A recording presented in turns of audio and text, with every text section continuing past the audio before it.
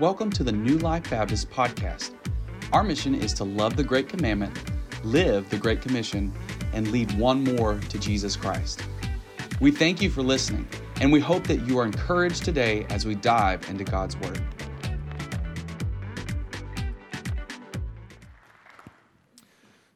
Let me invite you to take the Word of God. Let's open the Word of God and turn in the Word of God to Acts chapter 11. We're going to continue to see the church expand, continue to see the church on mission. We spent some time in Acts chapter 9 with a man named Saul. We're going to come to know him by his other name, Paul. But we also went back and forth and looked at a man named Peter. So we spent some time with Saul, went back to the ministry of Peter. Now we're coming to a man named Barnabas here in Acts chapter 11. And I love this kind of cycle that we have here of seeing the people that God uses and the way He uses those people in different ways for different reasons and different seasons, but all for the same purpose of the glory of God's church. And so here we look at Barnabas, and as Barnabas comes and as Barnabas is used by God, we're going to revisit, and now from here, look forward just to the ministry of a man named Paul. But it's going to start with a man named Barnabas. And here's what I love about this portion of Scripture here. We're going to see a foundation that we see about the church. We see that the church is strengthened, and then the church is sent. And that becomes a cycle for the body of Christ, is that we are strengthened as a body. We're strengthened here as the members of the household of God, but we're not just strengthened to stay, we're strengthened so that we can be sent out. And that's exactly how the church is going to continue to move, because we are not an organization. We are a living organism. We are the body of Christ, the living body of Christ. One body, many members, but we're here today to continue to know I'm called to be discipled in the name of Jesus. I'm called to grow, but I'm ultimately called not just to be discipled, I'm also called to be deployed. And so today we're going to see that today. So if you will, for the honor of God's word, let's stand back up one more time together today.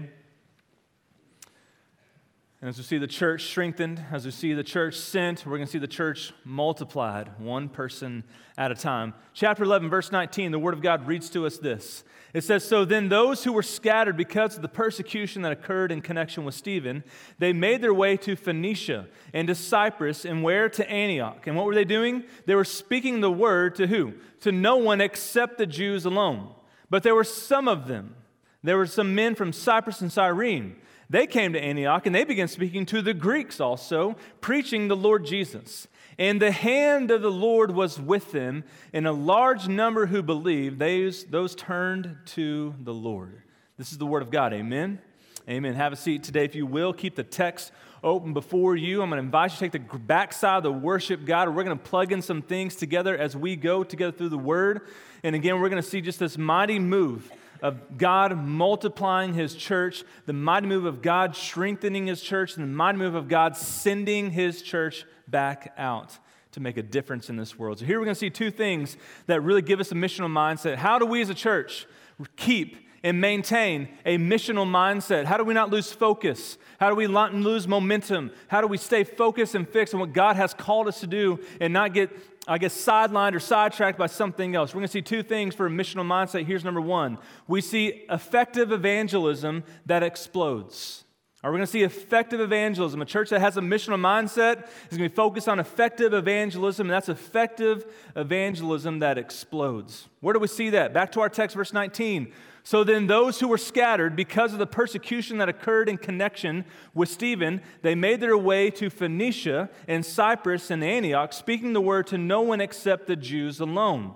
But there were some of them, men of Cyprus and Cyrene," so not necessarily from Jerusalem, but men who were outside of Jerusalem that got saved, who came to Jerusalem, filled the Holy Spirit, now coming back out. They went to Antioch. All right, they went a little further south. They came to Antioch, and they began speaking to the Greeks, also preaching to them who? The Lord Jesus. And the hand of the Lord was with them, and a large number who believed, those people turned to the Lord. So I want you to notice right here, those who were scattered, they were preaching the gospel exclusively to the Jews. It's an interesting detail. And what's interesting about this is those who were scattered, and you're going to think about, well, who's scattered and why are we being scattered? What's that mean? If you've not been with us in the book of Acts, you go back to Acts chapter 7. Acts chapter 7, the church is multiplying. People are getting saved by the thousands. Jerusalem has been overrun by Christians. Obviously, the Roman Empire has something to do with this, but then the Pharisees and the Sadducees, the whole council of those religious leaders, they oppose the Christian movement because they deny Jesus as a Savior. And so there's a man named Saul, and Saul leads a persecution. And Paul leads a persecution against the church. And the church, people are literally gathered out of their homes and dragged off to jail. So moms and dads, men and women are taken out of homes, taken to jail. And it kind of ends with this climatic moment where a man named Stephen is preaching the gospel. And they take him out of the city and they stone him to death. And who's right there at the stoning of Stephen? They all lay their coats at the feet of a man named Saul. He's overseeing the whole entire execution, and from that moment, the church begins to scatter, and that's when all the multiplication begins to take place, as they begin to move the gospel to the ends of the earth. And so it's interesting that the reason they're scattering is going to be ultimately the man who comes to help lead the discipleship here. So they were scattering, and they were preaching to the Jews. And you think, well, again, why is that an interesting detail? Because they were preaching to the Jews alone, because it's always first to the Jews and then to the Gentiles. And so they come, and as they went, all the people in Jerusalem, the Christians, they would go and just preach the gospel that Jesus has come, the Messiah has arrived, that the Christ is here. And they would always go first to the Jews, and they would go to the synagogues. But a group of them, it says on their way, a people who from Cyprus and Cyrene, a group of them, they came to Antioch and they were preaching to the Greeks. So now they're not just preaching to the Jews. Now they say, hey, this is good news for everybody. Not just for the Jews, not just for Israel. I've got good news for you. If you're lost, I've got a Savior who wants to find you. If you're broken, I've got a Savior who wants to put you back together. If you are needing a Savior, I've got salvation in Jesus' name. And so they come and they begin to preach that Jesus is what? Lord. Look at verse 20. They preached the Greeks also, preaching the Lord Jesus. They preached a same message, but with a different method. And why do you make that distinction? Because notice, they didn't preach that Jesus was the Christ. Now, that's what you would tell the Jews, right? You would tell the Jews Jesus is the Christ, because what have they been waiting on the entire life? Ever since the prophecies, they've been waiting on a Savior. They've been waiting on a Messiah. They've been waiting on Christ the Lord, right? You go back to Isaiah chapter 7, Isaiah chapter 9. There's all the promises. There's all the prophecies of God that He would deliver them a Savior. He would deliver them a Christ, and it would all come because of this great promise that God made with His people. But guess who's not God's people? The Greeks, the Gentiles. If you would mention the title Christ, like who? What? We don't have any concept of Messiah. We don't have any concept of the prophecies. We're not the chosen people, so we would have no concept of Christ. And so they come preaching the same message with a different method, and they preach Jesus as Lord. So while they might not be receptive to a Christ, they would be receptive to a Lord, because what's a Lord? A Lord is someone who leads and rules and reigns in your life. And what they were looking for, just everyone is looking for, is someone who can save them from their sin and give them eternal life. And so they were open to that. And when they preach the gospel, there's a Savior who has come. God has given us a Lord to lead us into eternal life and forgiveness of sins. And we're here to tell you the good news. Man, the results were swift. And the results were significant. And what we see here, instead of just an individual Ethiopian in Acts chapter 8 or just a Roman centurion in Acts chapter 10, we see the people coming to God, Gentiles coming to God in a large way, right? A large number who believe turn to the Lord in verse 21. And I love that, because what we see here is that, hey, we have the same message always. The message is eternal. Jesus is the only way to be saved. We're all sinners in need of a Savior. God has done it for us because we couldn't save ourselves, right? The message is the same, but the methods can be used in different ways.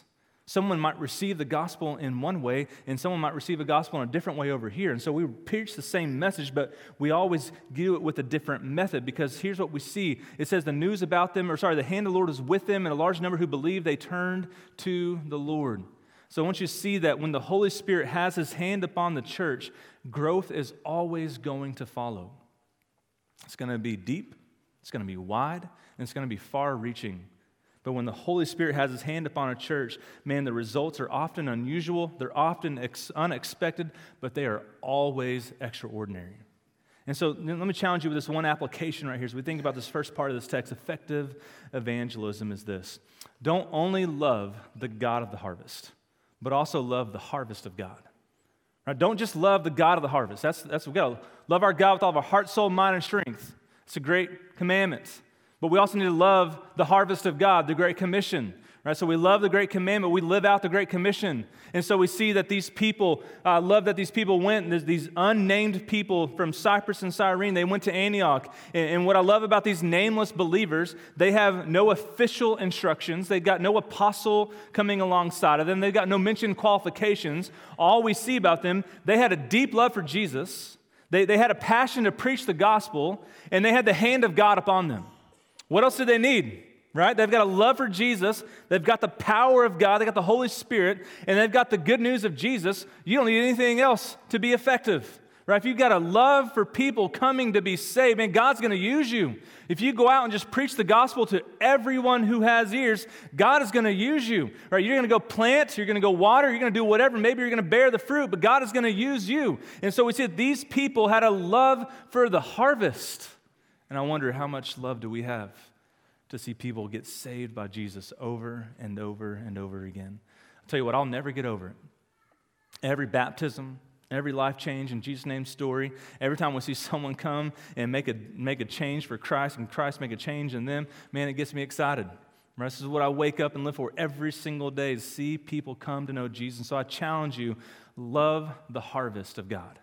Love to see people come to know Christ. And just like these people, man, go out and do whatever it takes to see people come to know Jesus. And so we see effective evangelism is always going to explode. But then we see, secondly, we see the empowering encouragement that is going to endure. All right, empowering encouragement that endures. What do we see that? Let's go to verse 22. The news about them, the news about who? The Greeks coming to know Jesus, the news about Gentiles. This is the first time this has happened. All right, again, we've had isolated cases, the Ethiopian eunuch, Roman centurion. We've had isolated cases, but now we're seeing it on a large scale. Now we're seeing a Gentile revival. So the news about them reached the ears of the church at Jerusalem. Why the church at Jerusalem? Remember, the believers were scattered, but most of the apostles stayed put. All right, so they stayed there. And as they came to kind of set up HQ in Jerusalem, FBC Jerusalem, and when the news arrived and when they heard about this, and they sent out Barnabas. They sent out old Barnabas, he's an encourager, and they sent him down to Antioch. When he arrived and he witnessed the grace of God, what did he do? He rejoiced. Your text might say he was glad. All right, so he rejoiced, he was glad, and he began to encourage them with resolute heart to remain true to the Lord. Why? He was a good man, full of the Holy Spirit, full of faith, and considerable numbers, large numbers were being brought to the Lord. But then it says in verse 25, and he left for Tarsus to look for Saul. And when he found him, he brought him to Antioch. And for an entire year, they met with the church and taught considerable numbers. And the disciples were first called Christians in Antioch. All right, so now we again turn our attention from seeing this major explosive growth through evangelism. People sharing the gospel, people coming to Christ. And then the news of these Greeks of following Jesus, the news of this Gentile revival, it gets back to Jerusalem, and they send out Barnabas. Hey, Barnabas, I want you to go down there for affirmation. We also want you to go down there for accountability. I want you to go down there and see what's going on and make sure everything's being done the right way. And when Barnabas shows up, Barnabas sees a new thing that God is doing. And Barnabas sees God's Spirit at work in a different way. Probably anything different than he ever expected, probably a different worship service he's ever been a part of. He shows up and sees the church gathered. He shows up to see the Spirit moving, and instead of criticizing, what does he do? He rejoiced. Man, he was glad. He said, look at God. Man, he's working down here in these people. He's working maybe in quote-unquote the wrong type of people, but he's working, and he's moving. And I love that Barnabas, he showed up and he said, hey, I'm excited to see it, that God's moving and God's moving, and who am I to stop this? Who am I to manipulate this? And so I want you to see a couple points of application for old Barnabas right here. And here's number one. I want you to be willing to serve a work that God is already doing. Be willing to serve a work that God is already doing. Barnabas, again, he's not the church planter of Antioch. He's not the pastor of Antioch. He shows up. He sees God at work. He sees God on the move. And he comes, and even though worshiping with Gentiles was a brand new church experience for him, he's going to worship with people he's never worshiped with before. All right? Just keep that in mind. He's only worshiped with Jews and likely only worshiped at the temple. That's where they've all gathered. That's where they've been. And now he's worshiping with Gentiles, most likely not a temple because they weren't allowed. And here they are with a brand new church experience. And he did not show with any plan or any preferences of his own. He didn't show up and say, oh, whoa, wrong songs, guys. In fact, I got a book, all right, and here's the book of the right songs to sing. Whoa, wrong style, guys. This is not the way we do church. And hey, wrong order of service. You need to put it here and here and here. Right? These are the way we do things up in Jerusalem. Y'all need to do those things down here. He didn't show up with anything like that. He showed up and saw God working in a new way. He saw God working in a different way, and he was glad. Man, he was excited. And what did he do? He encouraged them. Hey, keep going. Man, keep reaching people. Keep using whatever God's given you to use and keep making much of him. Keep stewarding the gospel well that creates disciples. Y'all just keep doing what God's doing. And he encouraged them just to keep doing what God wanted them to do. In other words, they weren't joining him. He was joining them. Right? When you join New Life Baptist Church, we aren't joining you. You're joining us, right? That's how it happens around here. We're a part of the movement of God, and we want to join what God is doing. We're not trying to join what John's doing. We're not trying to join what you're doing. We want to serve the work that God is doing, right? And so they're serving the work that God is moving and how he's moving. And I was just challenged. I wonder, how many of us are glad and rejoice like Barnabas when things are new and different? Isn't that the conundrum of the human condition? We know things need to change, but we want things to stay the same. That's how it all is for all of us, right? I love change, but man, I love consistency. I love things to be new and different, but man, I love the way things used to be. There are clothes that I'm like, I can't get rid of that. That's nostalgic for me, right? But I also love new things. And so there's this conundrum we have in the human condition of we want things to be different, but we want things to stay the same. But I would challenge you to have a heart like Barnabas. Hey, God, whatever you want to do, I'm all for it. If it's new, if it's different, I don't care. I'll rejoice in a new song. I'll rejoice in a new style. I'll rejoice in a new building. I'll rejoice in a new way. I'll rejoice in a new method. God, whatever you're doing in a new generation, God, I want to see you move, and I'm on board. I'm on board with your Holy Spirit, God. So whatever you do, however you do it, God, even if it's not the way I would do it, God, there's so much more that you want to do that's bigger than me. And so Barnabas had this great attitude, and he encouraged him, keep going. Keep doing whatever God's calling you to do, even if it's different than how I would do it. I want to see God moving. Barnabas saw the evidence of God at work, and he was glad, and he encouraged them just to do one thing, to remain true to the Lord with all their heart. Whatever you do, however you do it, there's only one anchor. There's only one foundation. That's the gospel of Jesus Christ. So everything else can be different. That can't change. And he remained them to just be true to the Lord. And he was willing to join them and say, I'm not willing to get in God's way. I'm getting on board. And so be willing to serve a work that God is already doing. Barnabas teaches us that. Here's the second thing he teaches us. Be willing to share a work that God is already doing. Not only just serve a work, be willing to share a work. Look in verse 25. And he left for Tarsus to look for Saul. When he found him, he brought him to Antioch. And for an entire year, they met with the church and taught considerable numbers, and the disciples were first called Christians in Antioch. Here's what I love about Barnabas. We meet Barnabas in Acts chapter 4. He sells a whole field of his, and he brings all the profit, all the money, he lays it at the disciples' feet. He says, hey, this is for the whole body. I don't need it. I'm here just to serve the body. I'm here to meet needs of people. I just want to encourage and love. That's Barnabas' MO. And I love about Barnabas even here in this place. In verse 25 and 26, we see his heart revealed again. What I love about Barnabas, it was never about him. Never. Never about him. He never had to have the stage. He never had to have his ways met.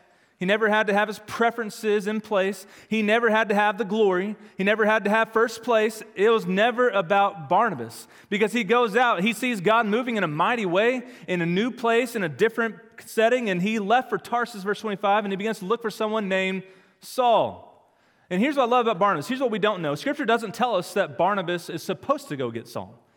God doesn't tell him to do that. Scripture's silent. Maybe God did tell him to do that. Maybe he didn't. We don't know for sure, but it just says that he did, that he went out and got Saul. Maybe he needed help with all the discipleship.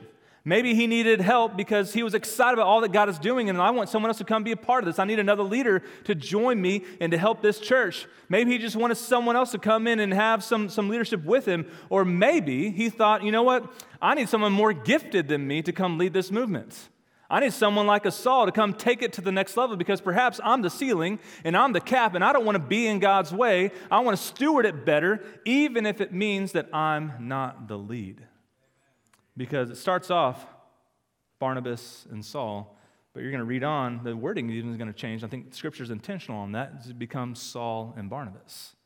All of a sudden, Saul becomes Robin, right? He becomes a sidekick. He's the associate pastor. He's pastor in waiting. He's a different pastor. He's going to be a church planner. He's the new guy in place. And so we see this mighty move where Barnabas becomes all of a sudden serving the work and sharing the work that God's doing because it's not about him. It was never about him. He only wanted to see the gospel go deeper, go wider, and go further, and he knew that he could not stand in the way. And if he did, it was because he was not willing to share the ministry, to share the expectations that God had, to share the stewardship that God had in place for me. And I love that we have that here, man. I love that I'm just a part, right? I'm just a part of the body of Christ because you guys are doing ministry. All right, you guys are doing ministry in our choir. You're doing ministry in our life groups, our men's and women's ministries, all of our life groups. Man, we are sharing the ministry, amen? You are making disciples because it's not me. It's not about me. It's not about Cody. It's not about Clay. It's not any of our pastors. It is about the body of Christ being used for the glory of Christ. And so he was willing to share the work. And here's what he teaches us last. You will always be faithful when you put others first. You will always be faithful when you put others first. Even Jesus would tell us, the Son of Man did not come to be served, but to serve and to give his life as a ransom for many. Barnabas, man, what I love about Barnabas, man, he has such a missional mindset. He had new wineskins ready to receive new wine. It wasn't like, no, God, you got to work this way. This is how I prefer it. He's like, no, God, here's my new wineskins. Fill it up. Whatever you're going to do. New wine, bring it. Revelation, Jesus makes all things new.